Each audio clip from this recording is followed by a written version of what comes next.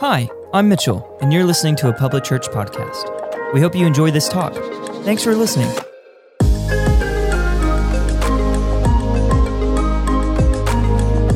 So if we haven't met, my name is Todd, and I'm starting the talk in the box just to do something new. No, I just want to say thank you to our online family for joining us. Thank you to you guys who are in the room. It's awesome that we've got people in the lobby, we got people everywhere, and we praise Jesus for that. And so I'm starting in the box because the thing about following Jesus or being a Christian or really kind of whatever language you want to put around that is it's easy to put Jesus in a box. Hey, we're here at the 11:15 gathering. This is my box. Now, when I leave here and I go to lunch, what happened in this box has no bearing over whether or not or how well I tip my waiters and waitresses at lunch. Oh yeah, we're going there already, okay? Just get ready.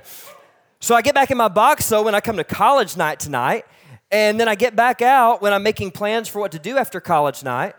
It's so easy for us to just put God in a box. And, you know, this is when I spend time with Jesus. This is my community group. If you're unfamiliar with community groups, most of them meet in homes. And the point is that we have people who are with us as we are embracing the journey of following Jesus, who are with us as we're diving into the Word. So I'm in my community group, but then, you know, when I leave there and when I'm mad at my friend, I'm not going to worry about what happened in community group. I'm going to deal with my friend and this relational conflict. Now, some of us, we're going for extra credit because we've got our box, and then what we did is we upgraded. We're like, come on, I'm like holy and a super Christian because I have a bigger box, and honestly, my box is just bigger than some of yours. So the thing about it is, you know, not only am I in community group, not only am I here at the 11:15 gathering or watching, but also I serve on a team. Also, I went to Serve Saturday at Stewart yesterday. Also, I'm going through the Knowing Jesus project in Matthew, and I'm reading the Bible on my own. But then when I read in Matthew, blessed are the peacemakers, that doesn't have any bearing on the fact that I walk out and then gossip about people at work and spread division instead of being a peacemaker. You know, that's separate. In fact, if we could just kind of close this up, Jesus, because you're kind of staring at me and it's awkward, and I just want to be able to decide what I'm going to do with my career, and I just want to be able to decide how I'm going to treat my spouse when we're in an argument. I just want to decide how I'm going to navigate it when my kids are going crazy, you know, and then I will come back and I'll pray some prayers, and I'll get with some people, and I'll even raise my hands when the song builds. But Jesus, you're just going to stay in this box. You know, the reality is, we're in a series called The King. And the whole point of the fact that Jesus is the King is that Jesus is saying this. He wants us to know that it's time for us to get rid of the boxes. That when it comes to Jesus, there's absolutely no room for boxes, because if he's the King, then he reigns over it all. The point of him being the King is that he's going to literally invade every single area of our lives, and he won't stop until he has. So what we want to do is invite his invasion. So today is a big invitation to get rid of the box. Or maybe, and by the way, we're so passionate about this, our production team is literally getting rid of the boxes. Come on, Ben. Thank you for helping us live this out. We're done with them. Get it out of here. So if you're interested in getting rid of the box and letting Jesus invade everything, then Matthew 5-7, we're going to be today, it's for you. And it's for you even if you don't follow Jesus. Maybe you're like my friend who says, I'm not going to follow Jesus until I'm ready to go all in. And honestly, I respect that, because what Jesus expects of all of his followers is to go all in, because he is the King, not a king. And as we said last week, there is no co-kingship with Jesus. That there's no box, there's no areas of our lives that are off limits to him. So what does it look like to let the King invade every area of our lives? That's what we're talking about today. This is part 2 of our series called The King. And this is not just a Sunday conversation. This is an everyday exploration, because the invitation is for us to read through the eyewitness account called Matthew on our own. In fact, if you're in the room, all you have to do is scan the QR code on your seat. If you're online, just download our Public Church app, go to the Knowing Jesus Project, and we have laid out a plan and a strategy to not just read Matthew, but to live the words of Jesus and the teachings of Jesus in Matthew. So that's the invitation for all of us. And I just want to invite us, maybe if one of your boxes is just the 11:15 gathering, that a way to get rid of the box is to say, okay, I'm actually going to read through Matthew on my own. And that is an invitation whether or not you've ever read the Bible. In fact, one of my prayers for this series is that someone who has never read a full eyewitness account of Jesus' life would read through all of Matthew. And that's just a little way that we can get rid of a box and invite him to be the king. Or if you're considering him as king, a little way that you can explore him on your own. So I'm excited about that. As I said, we're going to be in Matthew chapter 5, and just a little context before we go there. This is the greatest talk ever, in my opinion. So it's called the Sermon on the Mount. One of the church fathers, Augustine, was the first to coin it by giving it this title, and he called it that because Jesus is on a mountain and he sits down and gives a talk. I mean, brilliant. Sometimes the most obvious creative answer is just the most creative answer is the most obvious one. Thank you, Augustine, for that. But what's happening that we need to understand is that it's very likely that Jesus is walking around and saying these things more than once. This isn't like they got on the side of a mountain, set up a film crew, had the camera come, and then broadcast this thing all over the world. This is the fact that Jesus is walking around everywhere, and he's saying these things over and over and over again because he wants people to understand the type of kingdom that he is introducing. In fact, as you do the Knowing Jesus Project, see Speaking in Faith there, that we would do that, and you go to the app, I encourage you to take some time and read through the overview that was written by Pastor Horia Pope. He's a lead pastor of Etel Baptist in Cernavodă, Romania, a church we partner with. And one of the things that Horia points out is that the phrase kingdom of heaven is repeated 32 times. And the word kingdom is repeated 50 times in the book of Matthew. If you're reading the other eyewitness accounts, know that kingdom of God and kingdom of heaven are interchangeable. So it's important that we understand that when Matthew mentions the kingdom of God or the kingdom of heaven, here's what he means. He means a place and people where God reigns. It's not just about us as individuals and reigning inside our lives. It's also about environments and places in our world where Jesus is reigning and where things are happening the way Jesus wants them to reign because he is the king and he is sovereign over it all, and we want to invite him to show us how he really wants things done. So as we look at Matthew 5-7, this is functionally Jesus' inaugural address.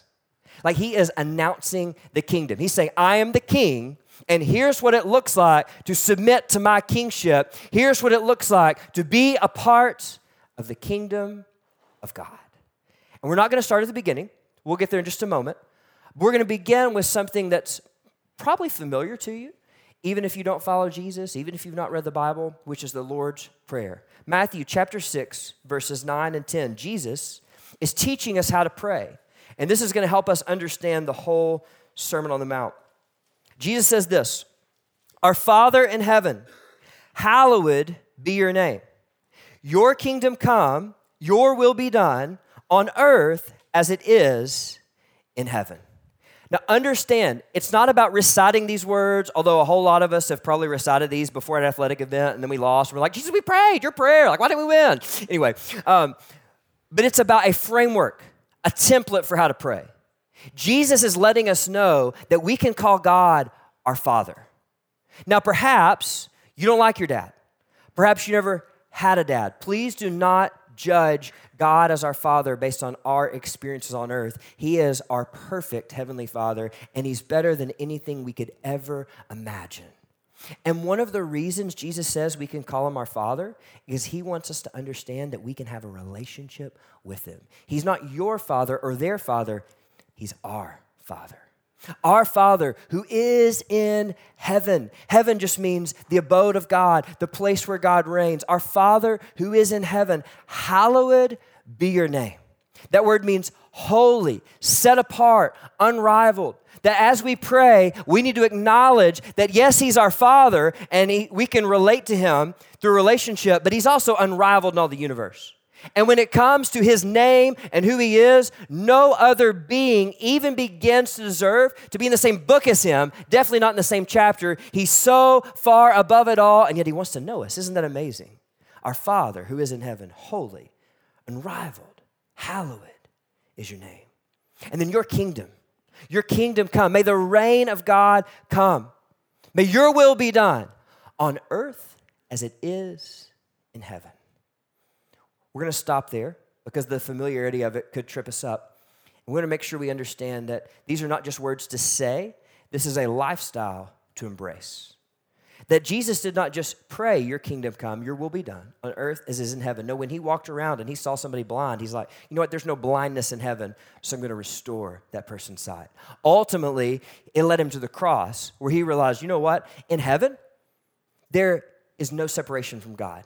There's nothing hindering us from God. But right now, sin blocks us from God, and there's nothing anybody can do about it. So Jesus did what we couldn't do. He died on the cross, and he paid the price for our sins so we could be connected with God, so that what was happening in heaven could be happening on earth, that we could have a relationship with God. And Jesus says, pray this. But we need to understand these are not just words to say. This is a lifestyle to embrace. So what does it look like to pray your kingdom come as a lifestyle? Drop down with me to Matthew 6, verse 32. We're picking up right after Jesus has just done this brilliant aside talking about lilies and clothes, and it's just amazing, and birds, and he says this, for the pagans run after all these things, and your heavenly Father knows that you need them. Little definition here, pagans are just people that don't understand that God is holy and unrivaled. They're people that aren't yet following Jesus. And what are the pagans doing? They're running after these things. In the context, if we could summarize these things in one word, we would say materialism. That they're concerned with their stuff. They're concerned with, I got to have this, and I got to get this job, and I got to get to this. And in the New Living Translation, it says these things dominate their thoughts. So as you rolled into the 11:15 today, what's dominating our thoughts? Is it materialism? Is it our stuff? Is it our career? Is it a relationship? Because here's what Jesus says should be dominating our thoughts. He says this in verse 33, seek first his kingdom and his righteousness, his way, and all these things will be given to you as well. He says instead of being preoccupied with materialism and letting that be the king in our lives, let's let Jesus be the king and let's be consumed with his kingdom. Now we need to understand when he says all these things will be added to you, he's speaking to people who are basically in abject poverty or on the verge of poverty. I mean, these are people living in an environment where food is scarce. So what he's not saying is, hey guys, if we will just seek Jesus, then you're going to move from that 600 square foot apartment to that 6,000 square foot dream home. Come on, somebody who wants to follow Jesus today. That is not what he is saying. But he's pointing us back to the fact that we pray to God as our Father. And he's saying our Father knows what we need. So let's seek the King. Let's let the King have call the shots in our lives. Let's be a part of bringing his kingdom to earth, and let's know that as we do so, our Father knows what we need even better than we do, and he will take care of us. And then he says this really challenging line. He says this, therefore do not worry about tomorrow, for tomorrow will worry about itself. Each day has enough trouble of its own.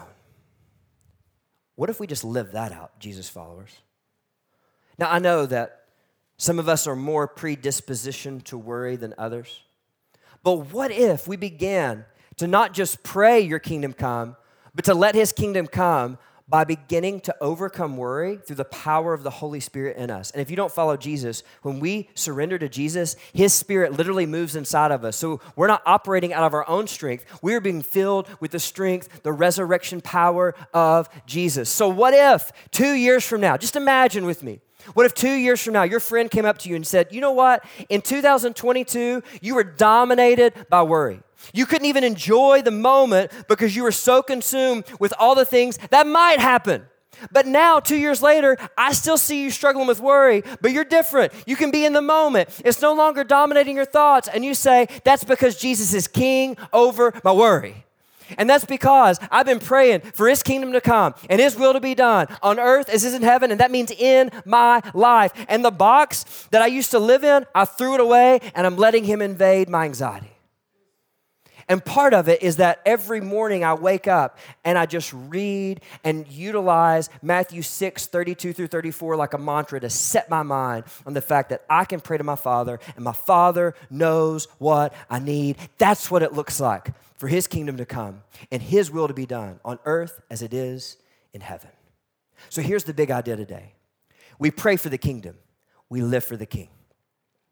We pray for the kingdom, and we live for the king.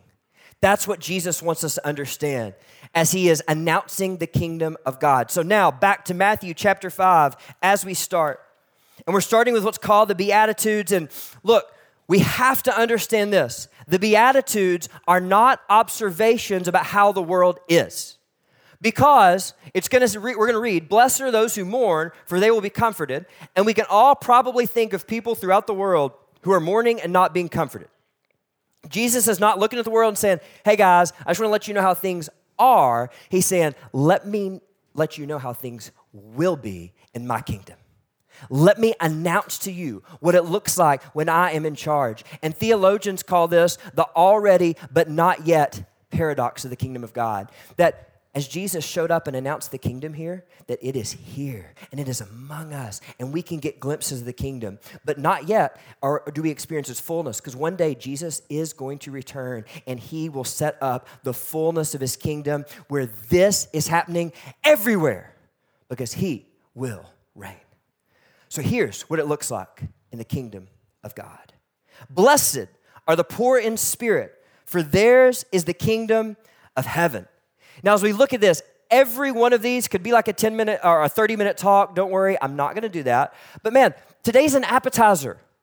Like, I just want to whet your appetite so that you, even if you've never read the Bible, like you go home and you're like, I got to read this.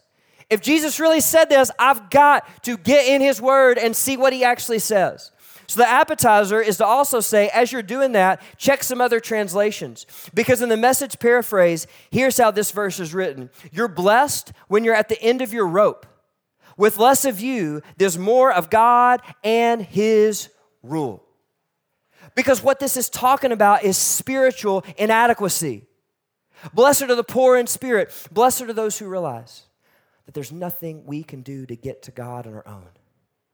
That we are rebellious against God, and our only hope is Jesus. Matt Moore, who's spoken here a couple times this semester, a great friend of mine, he taught me this whole idea of blessed are you when you're at the end of your rope, that a lot of times we think when it's bad, like we realize we're at the end of our rope. Matt said we need to understand, spiritually, we are always at the end of our rope.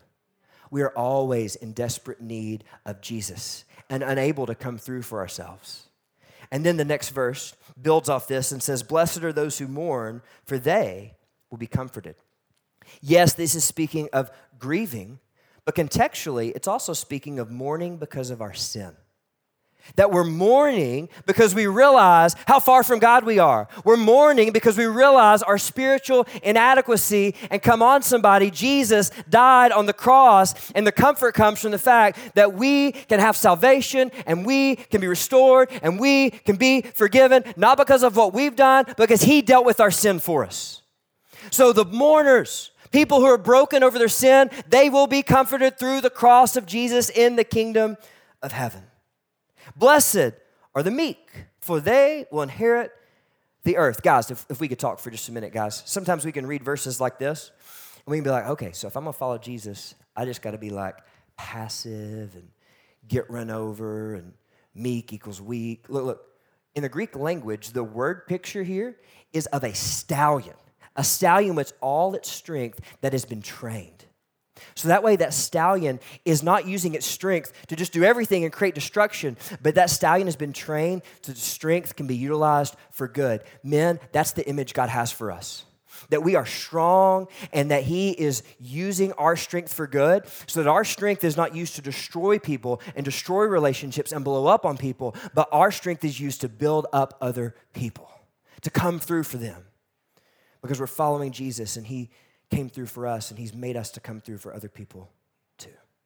So blessed are the meek. Blessed are those with their strength under control, for they will inherit the earth. Blessed are those who hunger and thirst for righteousness, for they will be filled. This word righteousness in the Greek, in some of your translations it says justice, some of them it says righteousness. It's kind of a dual meaning. It kind of means both. And so know this, if you walked in today, if you tuned in today and you're like, man, I am hungry for justice. I am looking at a world full of injustice and I don't know where to turn. Let me tell you, turn to the King. Turn to the kingdom of God. Because the end of this says, for they will be filled. The image is a cow that's been fattened before it gets slaughtered. Now, we're not saying Jesus is going to slaughter us, but we're saying Jesus can satisfy us. Those soul-level desires for justice, he can satisfy us. And here's what my friend Tony Miles taught me, and this is what's beautiful about the fact that this word really means righteousness and justice, that if you have justice without righteousness, without the ways of God, that justice is unsustainable. Think about it. If you bring justice into a situation, but you don't bring the right way of God following behind it, you've left a vacuum, and guess what's going to fill that vacuum? More injustice. It is unsustainable. That's why I love the Word of God. That's why only God can satisfy our desires for righteousness and justice. They go together. Tim Keller talks about this. They're married in the Old Testament, that we need to trust that God will bring justice, and then His righteousness, His right way, will sustain it. So if you're hungry for that, Jesus will fill you. The way of Jesus will satisfy you. He goes on to say, blessed are the merciful, for they will be shown mercy. This whole idea that I'm not going to sit back and ask you, be merciful to me, be merciful to me. No, I'm going to go out and I'm going to take the initiative. I'm going to be merciful to you. And I'm going to trust that my Father in heaven, He knows what I need. And as I'm merciful to you, He will supply the mercy that I need. The next one says, blessed are the pure in heart, for they will see God. I'm just wondering, are you struggling seeing God? Are you going to the Word and it's just fuzzy and it's unclear and you can't even quite figure out how God wants you to live it out? If that's the case, here's the question. A question that was asked several years ago in a talk I was listening to that has changed my life. The question is this: is there impurity blocking our vision of God? Because this says, blessed are the pure in heart, for they will see God. And when we are tolerating impurity in our lives, it's like this. No wonder we don't know what the word means. No wonder we can't figure out how to live it out. No wonder we don't know what God wants us to do in this situation. No wonder we can't see clearly how to navigate this relationship, because impurity is blocking us. But through the power of the Holy Spirit within us, when we begin to submit our purity to Him as our King, and we begin to put up guardrails and accountability so that way we don't fall off the edge, accountability stops us from getting to the edge, then our eyes will be open, because blessed are the pure in heart, for they will see God. If we have a vision problem, let's check our purity. And this is something we pray over our boys. As we're raising 2 young boys that are going to grow up into a world probably worse in this area than we're even navigating, we pray over them. Man, they understand that blessed are the pure in heart, for they will see God. We protect their purity so they can have vision to know who God wants them to be and what He wants them to do. Blessed are the peacemakers, for they will be called children of God. We're going to come back to this one. Blessed not are the peacekeepers who shove things under the rug and have false peace and act like it's okay, but blessed are those who are actively creating peace. They're going to be called the sons and daughters of God. And blessed are those who are persecuted because of righteousness, for theirs is the kingdom of heaven. One of my actions was a reminder to restart praying for the persecuted church, because I've let that slip. We may not be facing persecution here in America, but all over the world, the international church is being persecuted. So I've been challenged to pray for them, to restart that, because it says there's a place for them in the kingdom of heaven. God's got them. Whew, just an appetizer. And as you go through and read this on your own this week and dive in, know that a lot of this is connected. In fact, if we want to know what it looks like to be a peacemaker, we just need to go down to verse 21, and Jesus is going to give some commentary on that as He says this: you've heard that it was said to the people long ago, you shall not murder, and anyone who murders will be subject to judgment. But I tell you that anyone who is angry with a brother or sister will be subject to judgment. Again, anyone who says to a brother or sister, raka, pause, that word basically means you are brainless and incapable of living successfully. I have thought that about people, just full confession here. So if you say that, you're answerable to the core, and anyone who says you fool will be in danger of the fire of hell. Time out, Jesus. I thought we shouldn't have to kill anybody, right? Like, I'm good if I don't kill anybody. And Jesus is like, no. If you're angry and you're not dealing with that, it's just like you've already murdered them. This is the kingdom of heaven? Yeah, this is the kingdom of heaven. Why did He tell us this? He loves us so much. The word picture here that we probably missed, that His audience would have gotten very graphically, is when He talks about the fires at the end of it, they would have thought about the garbage dump outside of Jerusalem called Gehenna, a place where the fire never went out. And what Jesus is saying to them is, if we let anger control us, it will eventually consume us, and the result will be scorched earth. Scorched relationships. Scorching ourselves. So no, don't let anger control you. Don't tolerate it and go, I didn't kill anybody today, I just yelled at people. No. There's a better way, the way of the kingdom.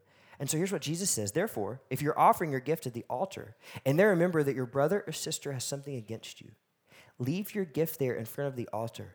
First go and be reconciled to them, then come and offer your gift. Now, I think, my opinion, that when Jesus said this, somebody in the crowd laughed out loud. I think when he said this, they were like, we knew he's crazy. He's lost it. That's a good joke. What's the punchline, Jesus? Because he's speaking to people who are in Galilee, which is a 3-day journey to Jerusalem. So when he said this, here's what they knew. That if they were going to take their gift to the temple, that means they had to save their money so they could travel for 3 days, probably by foot, to Jerusalem. And they've gotten into Jerusalem. They've bought an animal to sacrifice, and they're standing in line at the temple to sacrifice their animal.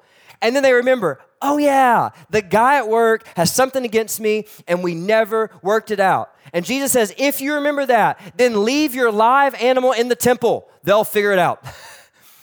Go 3 days back to Galilee, make it right with your colleague, and then come back 3 more days to Jerusalem and try to find your live animal so that you can make a sacrifice to God. This is laughable, but here's what Jesus wants us to understand, that in the kingdom of God, reconciliation takes precedence over even worship. He's saying, man, if you walked into the 11:15 and you have unresolved conflict in your life, then we need to send a text. We need to set up a meeting. We're going to take communion later. And what it means is that maybe instead of taking communion in this moment, we need to take this and we need to grab one for our friend. And we need to have that lunch meeting on Wednesday that we've been putting off. And after that lunch meeting, we want to say, hey, now that we're reconciled and we're back, can we take communion together? That's the kingdom of God. Aren't you thankful we don't have to do this in our own strength? We've got the Holy Spirit inside of us. Otherwise, this would be impossible. And Jesus, when you're like, okay, chill, Jesus, he just goes even further. As he says this, he says, settle matters quickly with your adversary who's taking you to court. Do it while you are still together on the way, or your adversary may hand you over to the judge, and the judge may hand you over to the officer, and you may be thrown into prison. Truly I tell you, you will not get out until you have paid the last penny. When Jesus said to get rid of the boxes, he really meant to get rid of the boxes. I mean, this sounds absolutely crazy. But here's what Jesus is saying. If Wesley and I are at it, and we're literally going to court against each other, like there's money on the line, we're going to sue each other, then what I need to do as a Jesus follower is say to Wesley, hey bro, court starts at 7 or at 9. I'll pick you up at 7:30 and we'll have breakfast on the way there. Who does this? Like we're suing each other, so let's go have breakfast ahead of time. That's what I'm talking about. While you're going together, settle quickly. And that word means settle. It means that as I am spending time with Wesley, that I move from my viewpoint and I walk over here and begin to see things from his viewpoint. And no matter my feelings, I look at his perspective favorably in an effort to reconcile. This is impossible without the strength of Jesus. But this is what the kingdom of God would look like. Imagine if we just did this in our marriages. Imagine if we're in an argument with our spouses, instead of just digging in our heels and putting Jesus in the box, imagine we threw out the box and said, I'm going to walk over here and I am going to see this argument from your perspective and I'm going to look at your perspective favorably in order to bring reconciliation. The Message paraphrase gets even harder. It says, and make the first move. Really? Yeah, make the first move. It's just what Jesus followers do when we're praying for the kingdom and we're living for the King. And Jesus goes on, and lest we think he's going to leave an area out, he goes from prayer, and then he goes to fasting, and that transition makes sense. They move from prayer to fasting, which is denying ourselves in order to focus on God. And then he goes from fasting to finances, and we're like, whoa, wait a second. Finances? How do you go from fasting to finances? Because Jesus knows this, that when we've denied ourselves to focus on God, now we can approach our finances with God's mindset. And we're not going to look at it all. But lest we think there's one area that's undisturbed by King Jesus, there are no areas, because he says this in Matthew 6:24. He says this, no one can serve two masters. You cannot serve God and money. The word there is mammon, which means possessions, and they would have used that word as if it was a god. Because Jesus knows, especially in our culture, it would be so easy for possessions, for materialism, for greed to become the boss of us, to become our king. And Jesus says, no, I am the king. And he invades every area. And so then Jesus lands the plane in Matthew chapter 7, verses 24 through 27. One more thought about the finances before we get there. Just to make it even more uncomfortable, in Matthew chapter 6, verse 2, Jesus used this phrase. He said, and when you give. Oh, really? In other words, generosity is inescapable for Jesus' followers. He doesn't say if you think you're going to give and you get to a place where you give, no, and when you give. Because Jesus is king over every area, including how we steward our stuff. And so he lands the plane by saying this in verse 24. Therefore, anyone who hears these words of mine and puts them into practice, we're going to say that phrase together, puts them into practice. Ready, go. Puts them into practice. Say it one more time. Puts them into practice. So if we get in Matthew 5 through 7 this week, if we walk out of this 11:15 gathering and we put into practice the words of Jesus, here's the result. We are like a wise man who built his house on the rock. The rain came down, the streams rose, and the winds blew and beat against that house, yet it did not fall because it had its foundation on the rock. The message, not on the screen, just listen to this. These words that I speak to you are not incidental additions to your life. They're not homeowner improvements to your standard of living. They're foundational words, words to build a life on. Jesus is saying, if we want to pray for the kingdom and live for the king, we got to live this out. Like, this is the foundation. There's no options here. It's not like on Wednesday when it's convenient. No, it's like all the time. This is what he's asking of us, what he's really demanding of us. And then he goes on to say, but everyone who hears these words of mine and does not put them into practice is like a foolish man who built his house on the sand. The rain came down, the streams rose, the winds blew and beat against that house, and it fell with a great crash. Again, the message says, if you just use my words in Bible studies, lean in.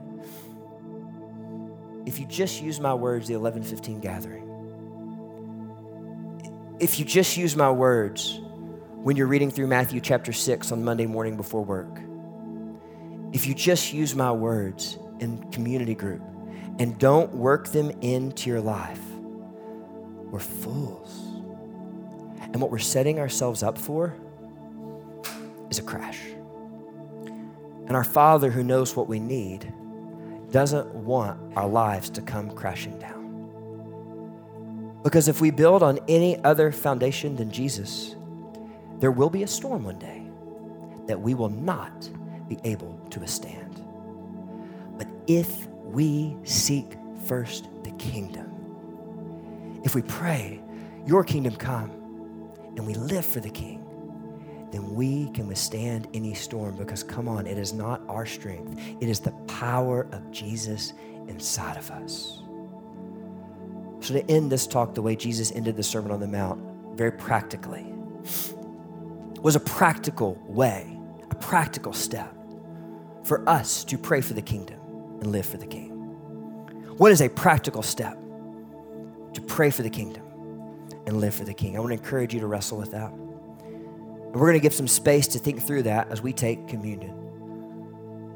In my opinion, the best way to end this talk, this appetizer of the Sermon on the Mount, is to remember that none of this is possible if Jesus hadn't died on the cross and rose from the dead. The only way for us to even enter the kingdom and to live for the King is because Jesus died and he rose again. So communion is an opportunity for us to remember that. If you are in the room and you want to reach in the seat in front of you, you can find one of these if you want to go ahead and grab it. If you're watching online, if we're connected with you, we contacted you about getting you supplies. If you didn't hear from us, we want to know you. Email katie@publicchurch.com so we can connect with you and get this to you next time. But communion is this ancient practice, and what we do is we take the bread, we remember that Jesus' body was crushed for us. He was tortured for us. In just a little bit, as we're going to take the juice, we're reminded that Jesus spilled his blood for us. You know, scientifically, life comes from blood. Spiritually, our life, our ability to live for the King comes from the fact that Jesus shed his blood for us. So what communion is an act of remembrance of looking back, but it's also an act of vision. It's an act of looking forward to that day when Jesus returns and he establishes the fullness of the kingdom, because in that day there's going to be a great feast. And we got a little bitty piece of bread, a little bitty piece of juice. But in that day, all of our soul level desires will be satisfied as we experience the fullness of the kingdom of God. So yes, we're looking back, but we're also looking forward to that day. And we're taking communion today with Bethel Baptist Church in Cernavodă, Romania. Our partner church, they are also taking communion today. And as we do this together, we are standing in solidarity for the refugees that are living in their houses, that are living in their church building, that are living in the nonprofit they partner with, the Ukrainian refugees that they are being the hands and feet of Jesus to.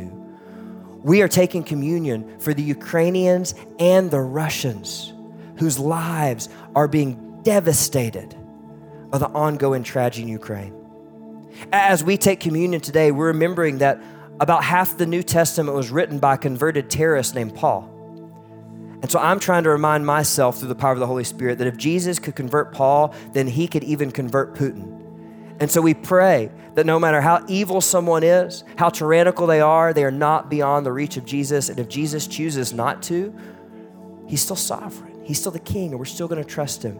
And he is the God who suffered, and so he knows what everyone is feeling and enduring, and he is with them. So we take communion today, remembering the cross and remembering that it's bigger than us.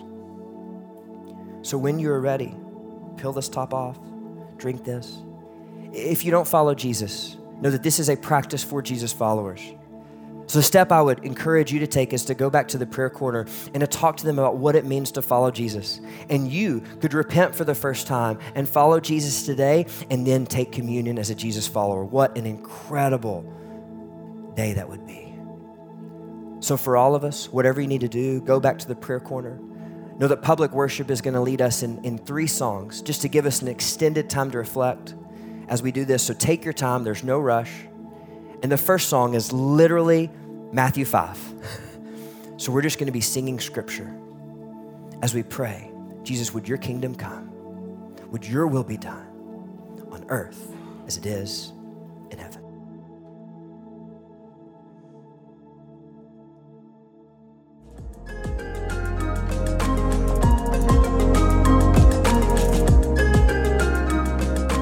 Thanks for joining us today. We'd love to connect with you on any of our social medias at A Public Church or through our app or website, publicchurch.com. To give towards the vision of Public Church, you can do so through our app or website via PushPay or by texting Public Church in all caps and no space to 77977. Again, thanks for listening.